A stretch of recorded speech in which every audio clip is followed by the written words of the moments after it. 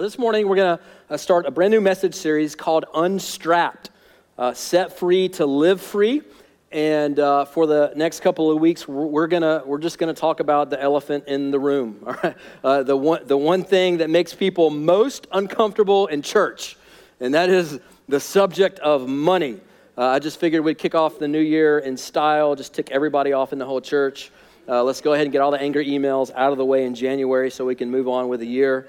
Now, before some of y'all hit the panic button and pretend like you're going to the bathroom so you can sprint to your car and go home, let me just ease your mind a little bit. This is not a series on giving, okay? This is not a series on giving, and so everybody take a deep breath with me. Let's breathe in. Let's exhale.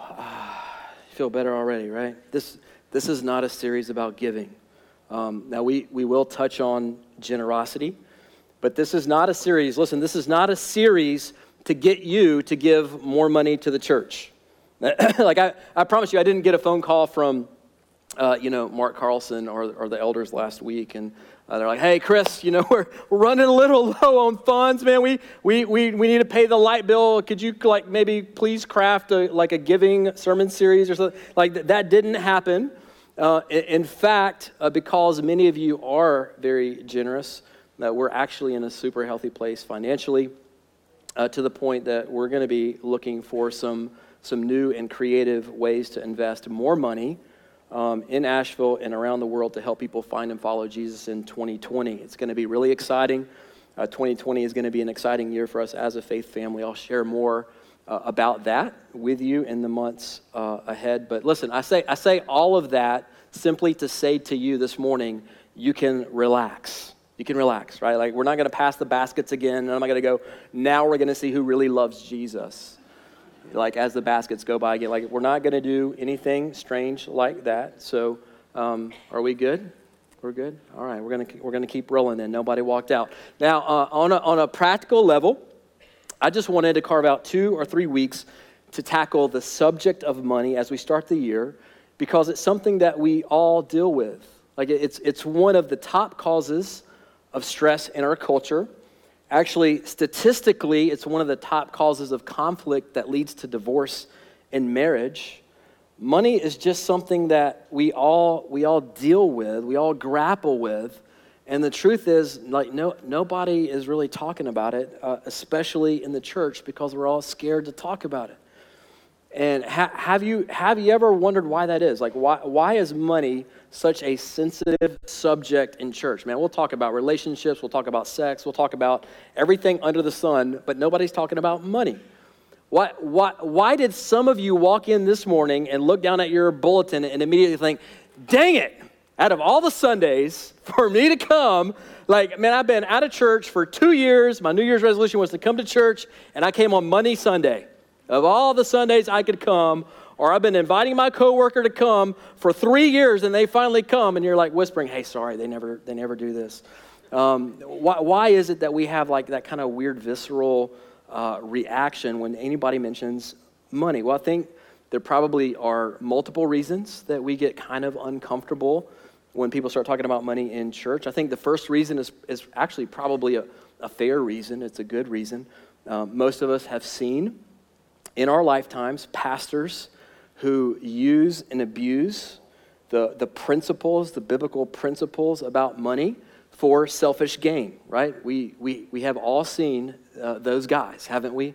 On TV, the guy with the $20,000 Armani suit and the Rolex watches, and he's hitting up his congregation or the TV audience for money for his private jet, so he can fly around the world, or for his beach retreat, that he needs to go on to refresh, man. And we see guys like that, and I kind of was halfway tempted to call out some names this morning. One of my New Year's resolutions is not to be mean this year, so I'm not going to call out any names. But we see cats like that on TV or radio or whatever, and I think we rightly feel angry about that. Like, we feel disturbed when we see guys doing that. And it makes us, on some level, just feel kind of leery about talking about money in church. Now, just so you know, that's not my deal. Like, I don't want an Armani suit. I own 2 suits, and they were cheap, and I only wear them when I marry you guys or bury you guys. Like, that's the only time. So I'm not in it for the suits or the Rolex watches, or that's just not my thing. You're never going to hear me, I promise you, on this stage hitting you guys up for money so that I could buy a ministry jet, like fly around the world or buy a beach house or anything like. In fact, if you ever at some point in the future hear me doing that from the stage, you have my permission. At the end of every service, I stand right down here. You can come right up to me and slap me right in the face if I ever do that. That's my promise to you. You have permission right now to do that. You could either slap me in the face, or you could get on my jet with me and go to my vacation home, and we'll have a really good time. The truth of the matter is, as I was studying this week, and I've taught on this multiple times, but even still, I was surprised as I kind of dug in how much the Bible actually talks about money. Now, you maybe have heard some of this. This might surprise some of you, but the Bible contains, listen to this, 500 verses on prayer, which is a lot, and that makes sense because prayer is really important for Christians. So about 500 verses on prayer. Fewer than 500 verses on faith, which I think we could all agree is something that's really important for those of us who love and follow Jesus. But over 2,000 verses on the topic of money and possessions. Over 2,000 verses. Nearly half the parables that Jesus told had to do with money and possessions. We just finished last week a series on the parables of Jesus.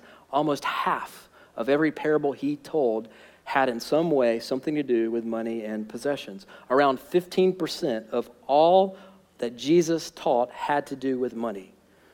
Now that's more than Jesus had to say about really important things like parenting, for instance. That's more than he had to say about marriage, more than he had to say about sex, theology, prayer, heaven and hell combined. Now listen, all of those things are really, really important, but Jesus talked about money more than he talked about any of those things. Why is that? That's what we're going to work on kind of unpacking together this morning and the next couple of weeks. Now, here's why I think money was so central to the teachings of Jesus and why he just talked about it as often as he did.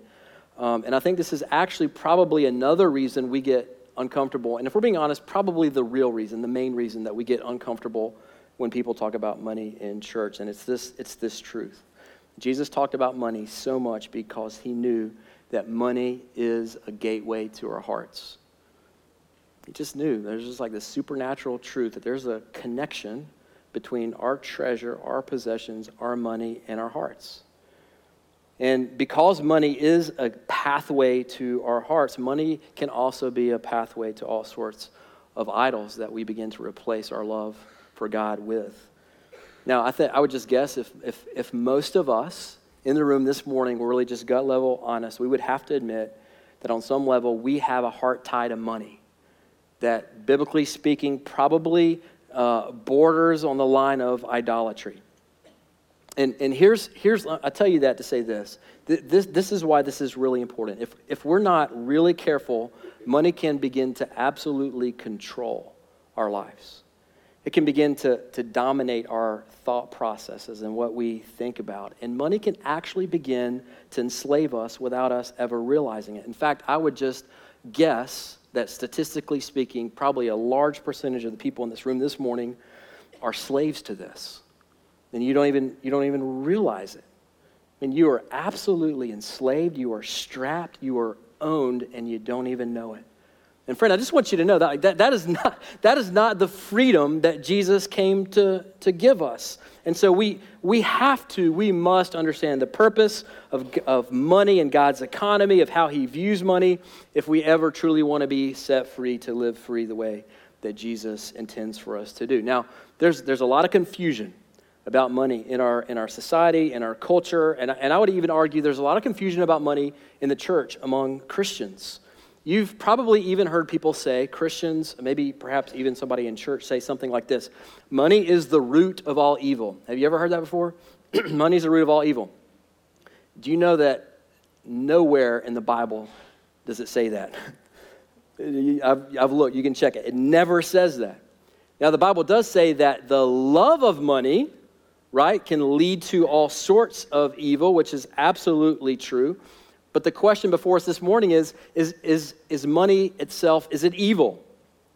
Is it wrong to have money? Is it wrong to pursue money? Is it wrong to have nice things? Man, all of the confusion surrounding this subject has led, I think, many people down dangerous paths of false doctrines, even in the church, even for Christians. On the one hand, you have people who have fallen into what I call the prosperity gospel, right? The prosperity theology, which I've spoken out against very vocally over the last few years because I think it's toxic and it's dangerous. And here's what the prosperity gospel or prosperity theology teaches.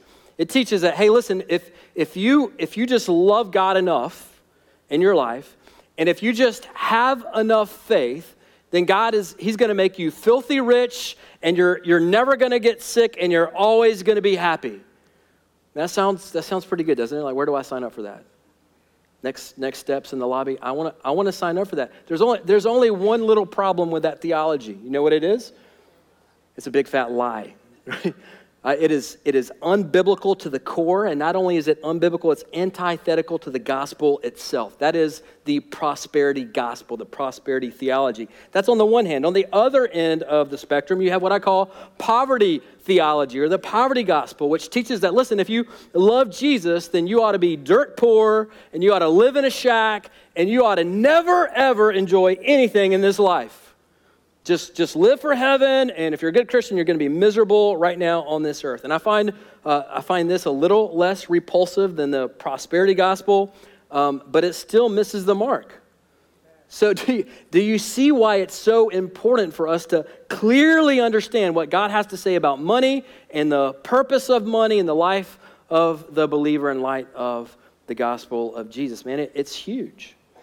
It's absolutely huge, man. If we want to live a gospel-centered life of freedom, which, by the way, friend, is what God wants for you, if we're going to ever attain that life, we actually have to get this right.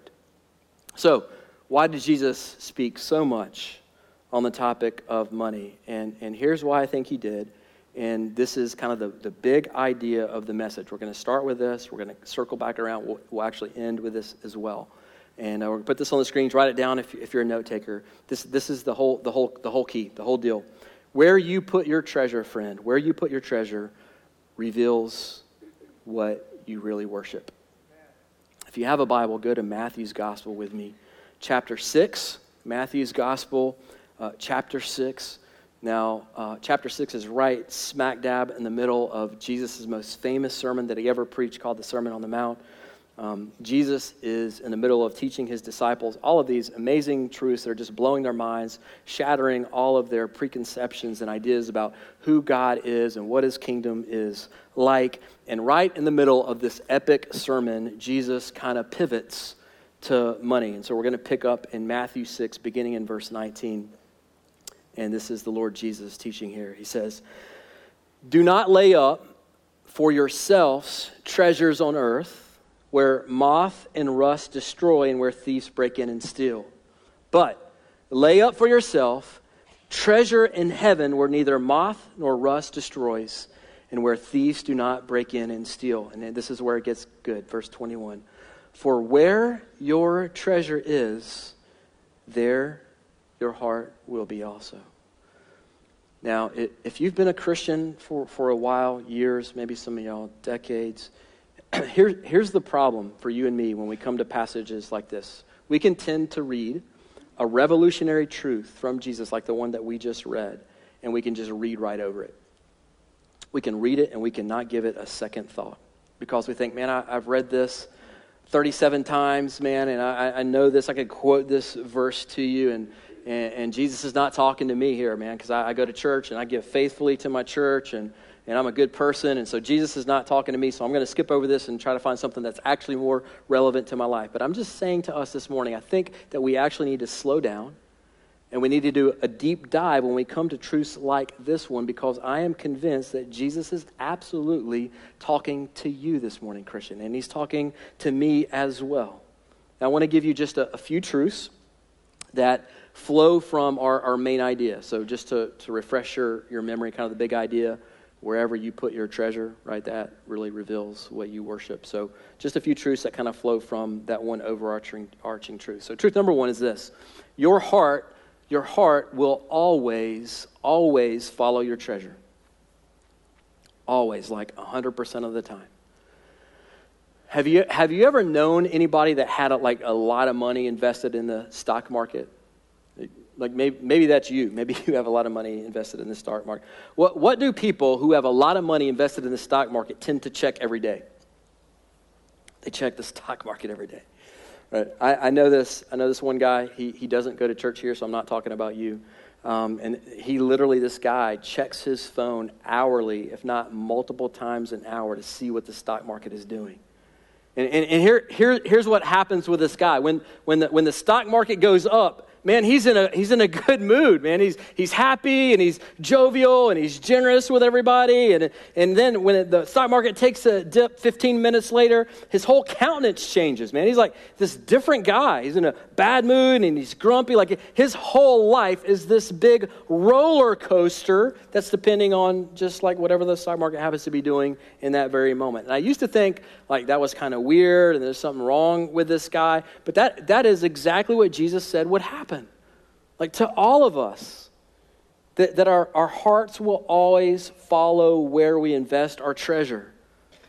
And the more I think about this, even in my own life, the more it begins to kind of mess with my mind. I remember back when I was in college, so this long time ago, don't judge me for this, but I was at one of my friends' apartments and having a get-together or a party or something, and there were a bunch of guys over there I didn't know, his friends or something like that. And there was this one guy over there who was like the biggest Kobe Bryant fan ever, which was really annoying and irritating. But he was there. And if you don't know anything about sports, Kobe Bryant is like this really good retired basketball player. And he was playing at the time. He was still active. And if you're like me and you're a child of the 80s and 90s, you grew up in the 80s and 90s in the era of Michael Jordan, you know that all of these pretenders like Kobe and LeBron James are nothing like the greatest player to ever play the game, Michael Jordan. All right, can I have an amen? Michael Jordan, the greatest ever. But this little punk was running his mouth about Kobe and he averaged more per game or whatever than MJ. And coincidentally, there was a game Kobe was playing. His game coming on. It was the Lakers, and they were playing some scrub team like the Phoenix Suns or somebody like that. And I can't remember whose idea it was, but somehow we ended up betting $20 on the game, right? So he bet $20 that Kobe was going to lead the Lakers to victory, and I said, nah, $20, he's going to flub it up because he's not MJ. And so we had $20. Now, you got to understand something. I don't give a rip about NBA basketball. I could not care less. I don't even watch the playoffs. I usually don't even watch the finals. So I don't care. And I certainly don't care about some scrub team like the Phoenix Suns. But I just wanted to shut this guy up. And so we put $20 on the game. The game tips off, and guess what happened? I turned into the biggest Phoenix Suns fan you have ever seen, right?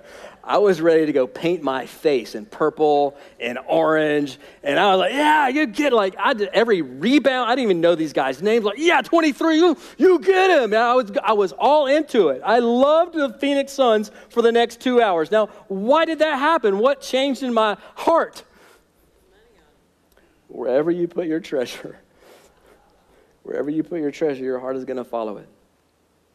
And that's why Jesus in Matthew chapter 6 says, do not store up treasures for yourself on earth where moth and rust will destroy it and thieves will break in to steal it. Jesus says, instead, store up treasures for yourself in heaven. Now notice that Jesus doesn't say don't store up treasures for yourself.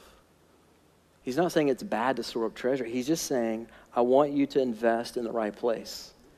I want you to invest in my kingdom. I want you to invest in the right place where moth and rust and thieves will never be able to touch your treasure. Now listen, that was a radical paradigm shift 2,000 years ago when he taught this in the Sermon on the Mount, and it is a radical paradigm shift for most of us in our materialistic, individualistic American culture as well. And so the question that I have for you, and this is just so you know, it's also a super convicting question for me. The question is this, man. If let's just say you left here and you go home and you eat lunch and you're sitting down on the couch and you're dozing off, or you're watching a NFL playoff game or whatever it is, and you get a knock on the door, and you open the door, and it's Jesus, right? He's like, it's me. I'm here. How you doing? And he comes in, you guys have a conversation, and it's lovely, it's awesome. You just catch up, and you ask him all the questions that you ever wanted to ask him, and it's awesome, and he's getting ready to leave. He's like, hey, man, I got to go back to heaven, and he's getting ready to go. And as he's walking out the door, he kind of turns around and goes, one more thing. Would you mind if I looked at your bank statement for the last month? Just before I leave, just kind of curious. Now my question for you is, would Jesus walk away, having looked at your bank statement, would he walk away saying, man, this brother loves me. This brother loves my kingdom. This sister loves me. Man, she is storing up a ton of treasure in heaven.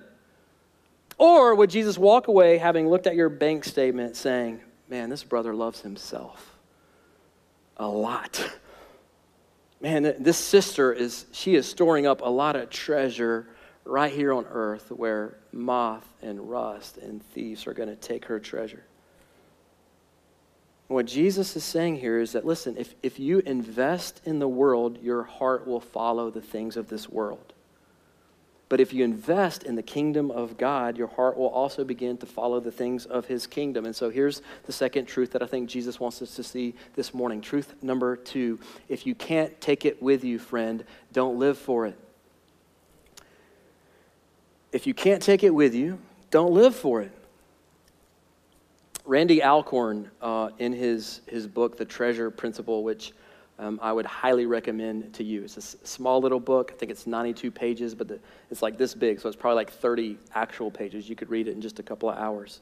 Randy Alcorn, The Treasure Principle. In this book, he tells the story of John D. Rockefeller. Happened to be one of the wealthiest dudes to ever walk on the face of this planet. And after Rockefeller died, a reporter came up to his accountant and asked him a question. He said, hey, just curious, how much did John leave? And I loved the answer that his accountant gave. How much did John leave? And he said, all of it. He left all of it. He left every single dime he ever got. Listen, friend, you're never going to see a hearse pulling a U-Haul, are you? You can't take it with you. I was just last week with my wife. I was down in my grandmother's old apartment. She died, passed away less than a year ago, like 10, 11 months ago. And we had some friends coming in town, so we were cleaning up her apartment so our friends could stay there. And we were just going through her stuff, man. And she had all these little trinkets and candles and knickknacks and paintings and decorations and like all these things that I'm sure she really loved and valued and treasured at one time in her life. And do you know where all of those things are going now? They're either going on Craigslist or to Goodwill or in the garbage can. She took none of it with her. None of it. Not one single thing with her. And Jesus is saying, friend, be careful what you live for. Invest wisely the money that God entrusts to you. Invest in the eternal, not the temporal. And Jesus illustrated this later on in the same gospel, Matthew's gospel, chapter 19. If you have a Bible, go ahead and turn over there. Go over there with me. If you don't, this will be on the screens for you. This is a famous story. If you've been in church, you've probably heard it half a dozen times or more. But it's a story of what's commonly known as the rich young ruler. So it's basically this young guy who had a lot of money, and he was a ruler of some sort. So we don't know if he was a politician. We don't know if he was like a big religious dude in a synagogue. We don't know who he was, but he was important, and he had money. And he had this burning question that he just couldn't get off his mind. You can tell it's it was just rolling around in his head, and he had to go ask Jesus. And so this is the account of that. So Matthew 19, beginning in verse 16. It says, "And behold, a man came up to him," that's Jesus, "saying, 'Teacher, what good deed must I do to have eternal life?'" Now that is a good question, isn't it? I think that's probably a question that all of us should honestly be asking ourselves. Because at the end of the day, I think we all have this sense that there's got to be something more than just this life. There's got to be something more than just the 50, 60, 70, 80 years that we get on this planet. There's got to be something more than this. All right, in Ecclesiastes, King Solomon says that God has put eternity into our hearts. We all sense that. So it's a healthy question that this guy asked. Verse 17, "And he, Jesus, said to him, 'Why do you ask me about what is good? There's only one who is good. If you would enter life, keep the commandments.' And he said to him, 'Which ones?'" He's like, "Jesus, there's like 600 plus commandments in the Old Testament. Like, which ones do you want me or expect me to keep so I can get this eternal life?" And Jesus said, he starts reciting the commandments. "You shall not murder. You shall not commit adultery. You shall not steal. You shall not bear false witness. Honor your father and your mother, and you shall love your neighbor as yourself." And you can kind of see the young guy is probably feeling good about himself. And he looks back at Jesus and he says, "All of these I have kept. All of these I have kept. What do I still lack?" Now that's an interesting question, isn't it? Because he asked Jesus a question.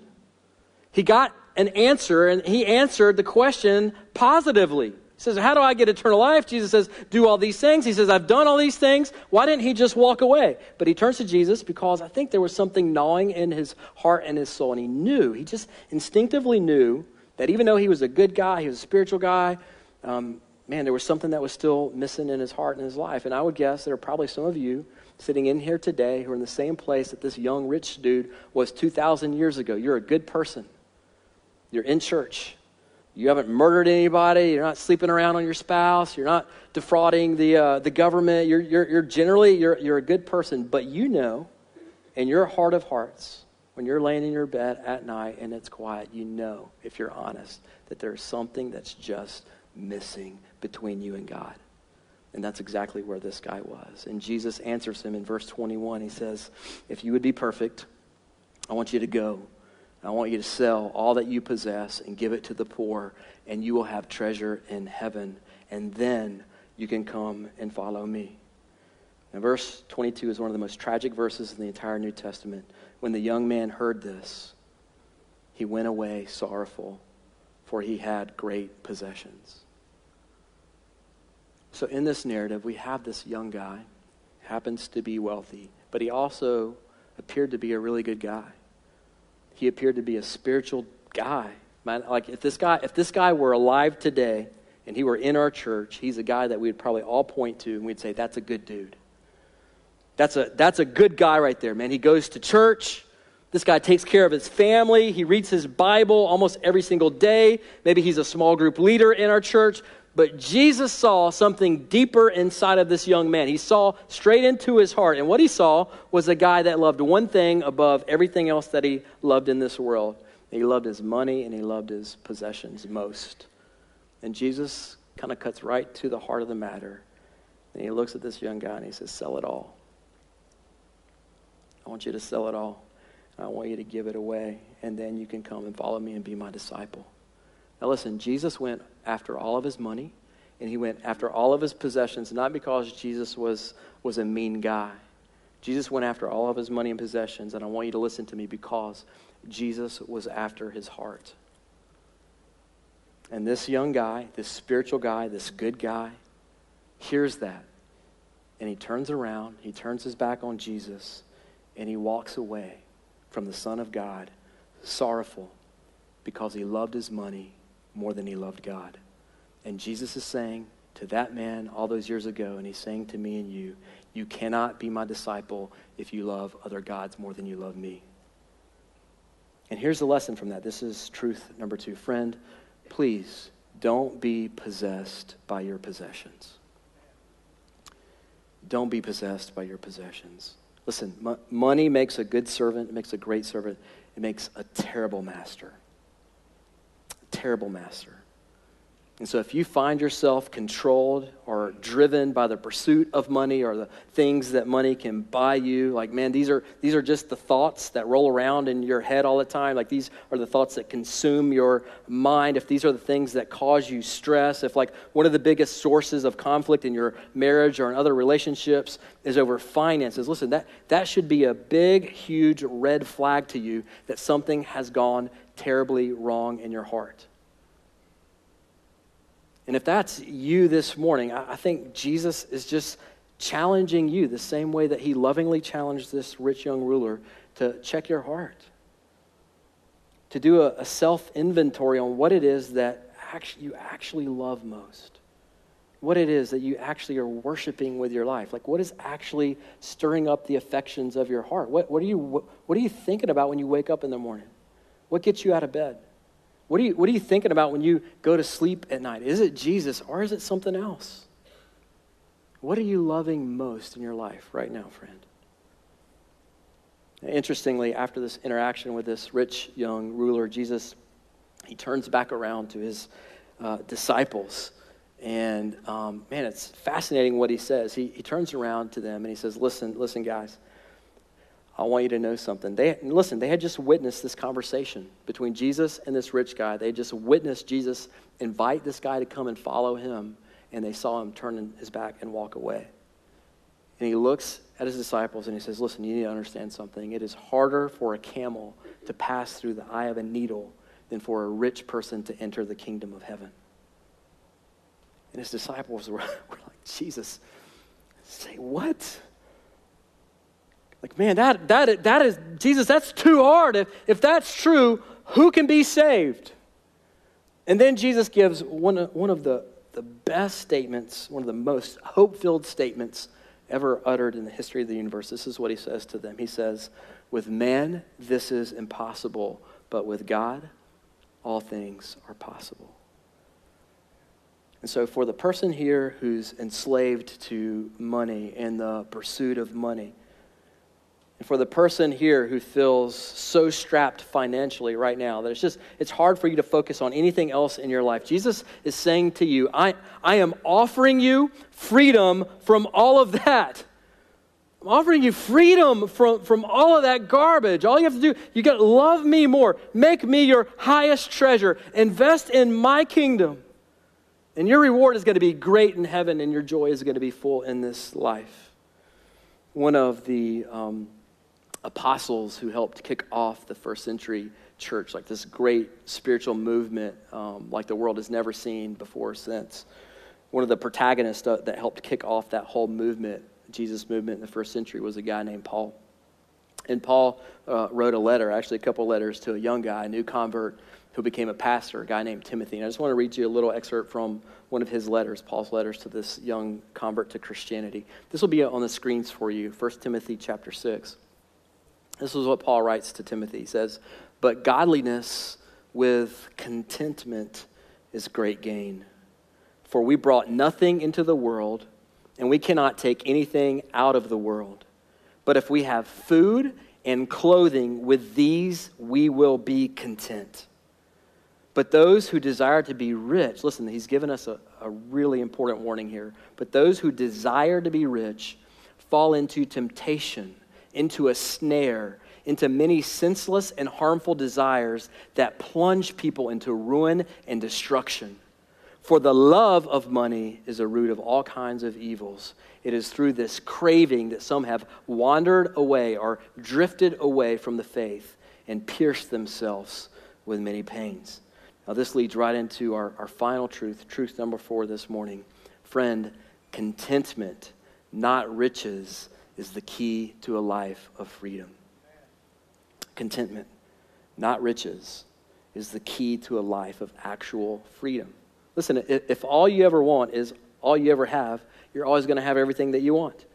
In other words, listen, if you wake up every single morning and your attitude is when you roll out of bed, like, holy cow, man, I just woke up in a warm house with warm blankets, and now I'm walking into my kitchen, and I have a pantry full of food. Like, I actually have options of what I can eat. I got cereals, bagel, and I got eggs and bacon over here, and then, man, I can get in my car and drive to my school and study, or I can go to my place of work. Man, like, God, why have you blessed me like this? Like, man, I don't deserve any of this. I am a sinner. I am a rebel. Like, I should be in hell right now, and I get all of this from you. Like, I don't deserve any of this. Man, if that is your attitude every single day, an attitude of contentment instead of, man, why don't I have what he has? Man, why don't I have a house like he has? And why don't I have a car like she has? Or why can't I get a boyfriend like she's got? Why don't I have more money? And why did he get the promotion? I work way harder than he does. I'm telling you, that is a recipe for misery in your life. Greed is the enemy of contentment. Comparison is the enemy of contentment. You will never be content by looking at what someone else has. But if you keep your eyes on Jesus and his kingdom and his grace, you will start to experience the freedom that you were meant to live in. And I'm just telling you, that is a beautiful life. When you can wake up and you're not enslaved to any of this stuff, you're just free. It's beautiful. And that's the life that Jesus has designed for all of his sons and daughters to walk in all of their lives. It's beautiful. Now I want to circle back around to the words that we started with this morning from Jesus in Matthew chapter 6, where he says, wherever your treasure is, there your heart will be also. And so I want to kind of just circle back around, finish with what we started with, the big idea of the message this morning. And this is a truth that Jesus was driving home. Friend, listen, wherever you put your treasure, wherever you invest your treasure, that reveals what you actually worship, not what you say you worship. Right? Words are cheap. Words are flimsy. All of us, probably most of us anyway, in this room, if I were to ask you out in the lobby, hey, what do you worship most? Most of you would say God. Most of you would say Jesus. But Jesus is going deeper than just our words. He's going right to our hearts, and he's saying, no. That's great that you're saying that, but I want to see it in your life. Because where you're actually investing your treasure is actually proof of what you value most and what you're actually worshiping. That is your God. And listen, friends, this is why we cannot ignore this issue in church, even if it makes us uncomfortable to talk about. The issue is not that God needs your money, because the reality is God doesn't need anything from us. The issue is that God loves you, and God is after your heart. And your heart is designed exactly like my heart is. You can only worship one thing at a time. It's either God or stuff. It's either God or money. And so as we start a brand new year together, as we start 2020 together, let's make sure that we're starting this brand new year off on the right foot. Let's make sure that our affections, the affections of our heart, are being stirred more for Jesus and his kingdom than the idol of materialism, stuff, money, possessions. Because it's when we learn to treasure Jesus above all else that we actually begin to experience the freedom that all of our hearts long for. The next couple of weeks, we're going to be looking at how our trust in God actually affects how we view money and how we manage the money that he entrusts to us. And then the next week, we're going to be talking about some practical things. So we'll be talking about saving money. We're going to be talking about debt. We're going to be talking about generosity in light of the gospel, like stuff that we all deal with, but nobody actually talks about. And then as soon as that's over, we're going to offer a spin-off discipleship class called Financial Peace University. It's going to start the first Sunday in February. It'll be right here, this hour, 11 o'clock. It's going to be 9 weeks. It's going to meet upstairs. And if you've never taken Financial Peace University, let me just highly recommend that to you. I really believe this has the potential to change your life, change how you view money as you kind of explore the biblical perspective of money, and it will help you find financial freedom. This will teach you ultimately how to master your money, not be mastered by your money. So you can sign up for that either on our website. You can sign up at the Next Steps tables on your way out. It's going to be good. I think the next few weeks are going to be good. Listen, I really believe with all of my heart that God God wants to set you free in 2020. He wants to set you free individually. I believe that he wants to see us as a faith family called New Life Church be set free in 2020. He wants us to live free. And in some real sense, that starts with how we view and steward the resources that God entrusts to us. So as we close, I just want to give you kind of one question to think through and ponder right now, and then on your way out, maybe all week. And then we'll pray and we'll be done. So here's the one question. What are you loving most in your life right now? Not what would you say. That's not what Jesus was after. That's not what I'm after. What are you actually loving, treasuring most in your life right now? Like what actually stirs up the affections of your heart most? Is it Jesus and his kingdom, or have your affections maybe begun to drift a little bit towards lesser treasures, things like money, career, stuff, possessions, maybe even relationships? I love the way famous English preacher Charles Spurgeon put it. This is what he said. Spurgeon says, "Whatever a man depends upon, whatever rules his mind, whatever governs his affections, whatever is the chief object of his delight, that is his God." Now, as we pray in just a minute, listen, if your heart, even if you're here and you're a follower of Jesus, you've been a Christian, if your heart has drifted, as mine has a tendency to do, I want to invite you in a minute as we pray just to carve out some time, take some time, talk to God, reprioritize the affections of your heart as we head into a brand new year. Just pray out to God and just say, man, God, I confess I've been mastered by many things. I confess my heart has drifted in so many ways, God, towards money and jobs and careers and homes and cars or whatever, God. But I don't want 2020 to be more of the same. I want 2020 to be different. I want this year to be ruled by you, Jesus. And I just confess that I can't do it on my own, and I need the help of your Spirit to guide me and convict me and to constantly, every day, point me back to you, to remind me to invest in your kingdom, to invest in the eternal, not the temporary. Now, friend, if you're here and you have not ever given your life to Jesus, I just want you to know that he invites you into his kingdom, that he invites you into his family, that the freedom that you seek. Listen, in some real sense, we are all freedom seekers. We are freedom chasers. We all, at our core, we desire this. We want this. And so if that's you and you've never begun a relationship with Jesus, I just want you to know that that freedom is only found in knowing and being known by your Creator. And you can do that this morning as well. As we pray, just pray out and ask God, say something like, God, please forgive me of my sin. I want to trust in the life, death, and resurrection of your Son, Jesus, for the forgiveness of my sin and to give me freedom in this life and in eternity.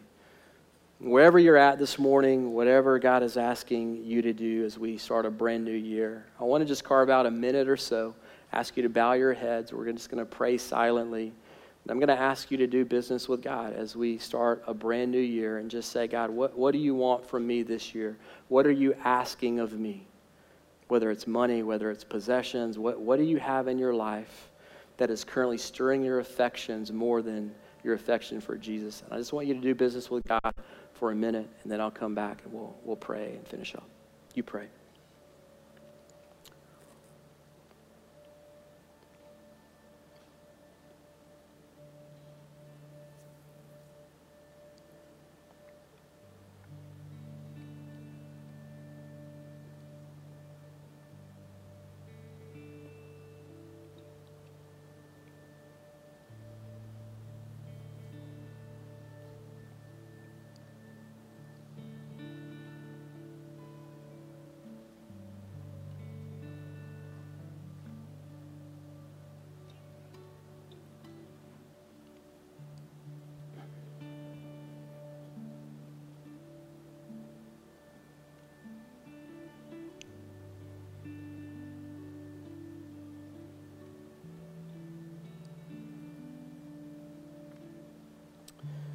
Father in heaven, thank you Thank you for guiding us by your word. Thank you for sending your Holy Spirit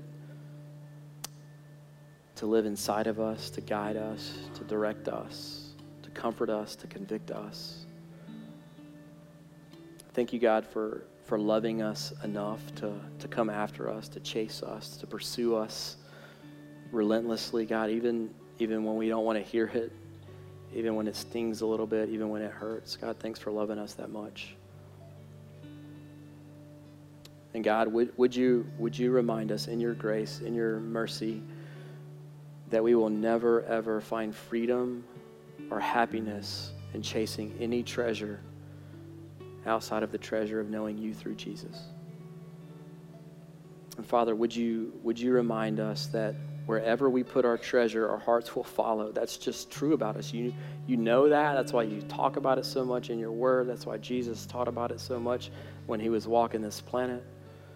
You know that wherever we put our treasure, our hearts are going to follow that thing. Our hearts are going to worship that thing or that person, God. So would you remind us of that truth again and again and again, God? Help us in 2020 to treasure you above all else, God, for our good, for your glory here in Asheville and around the world. We love you, Father, and we pray it all in the strong name of Jesus. Amen.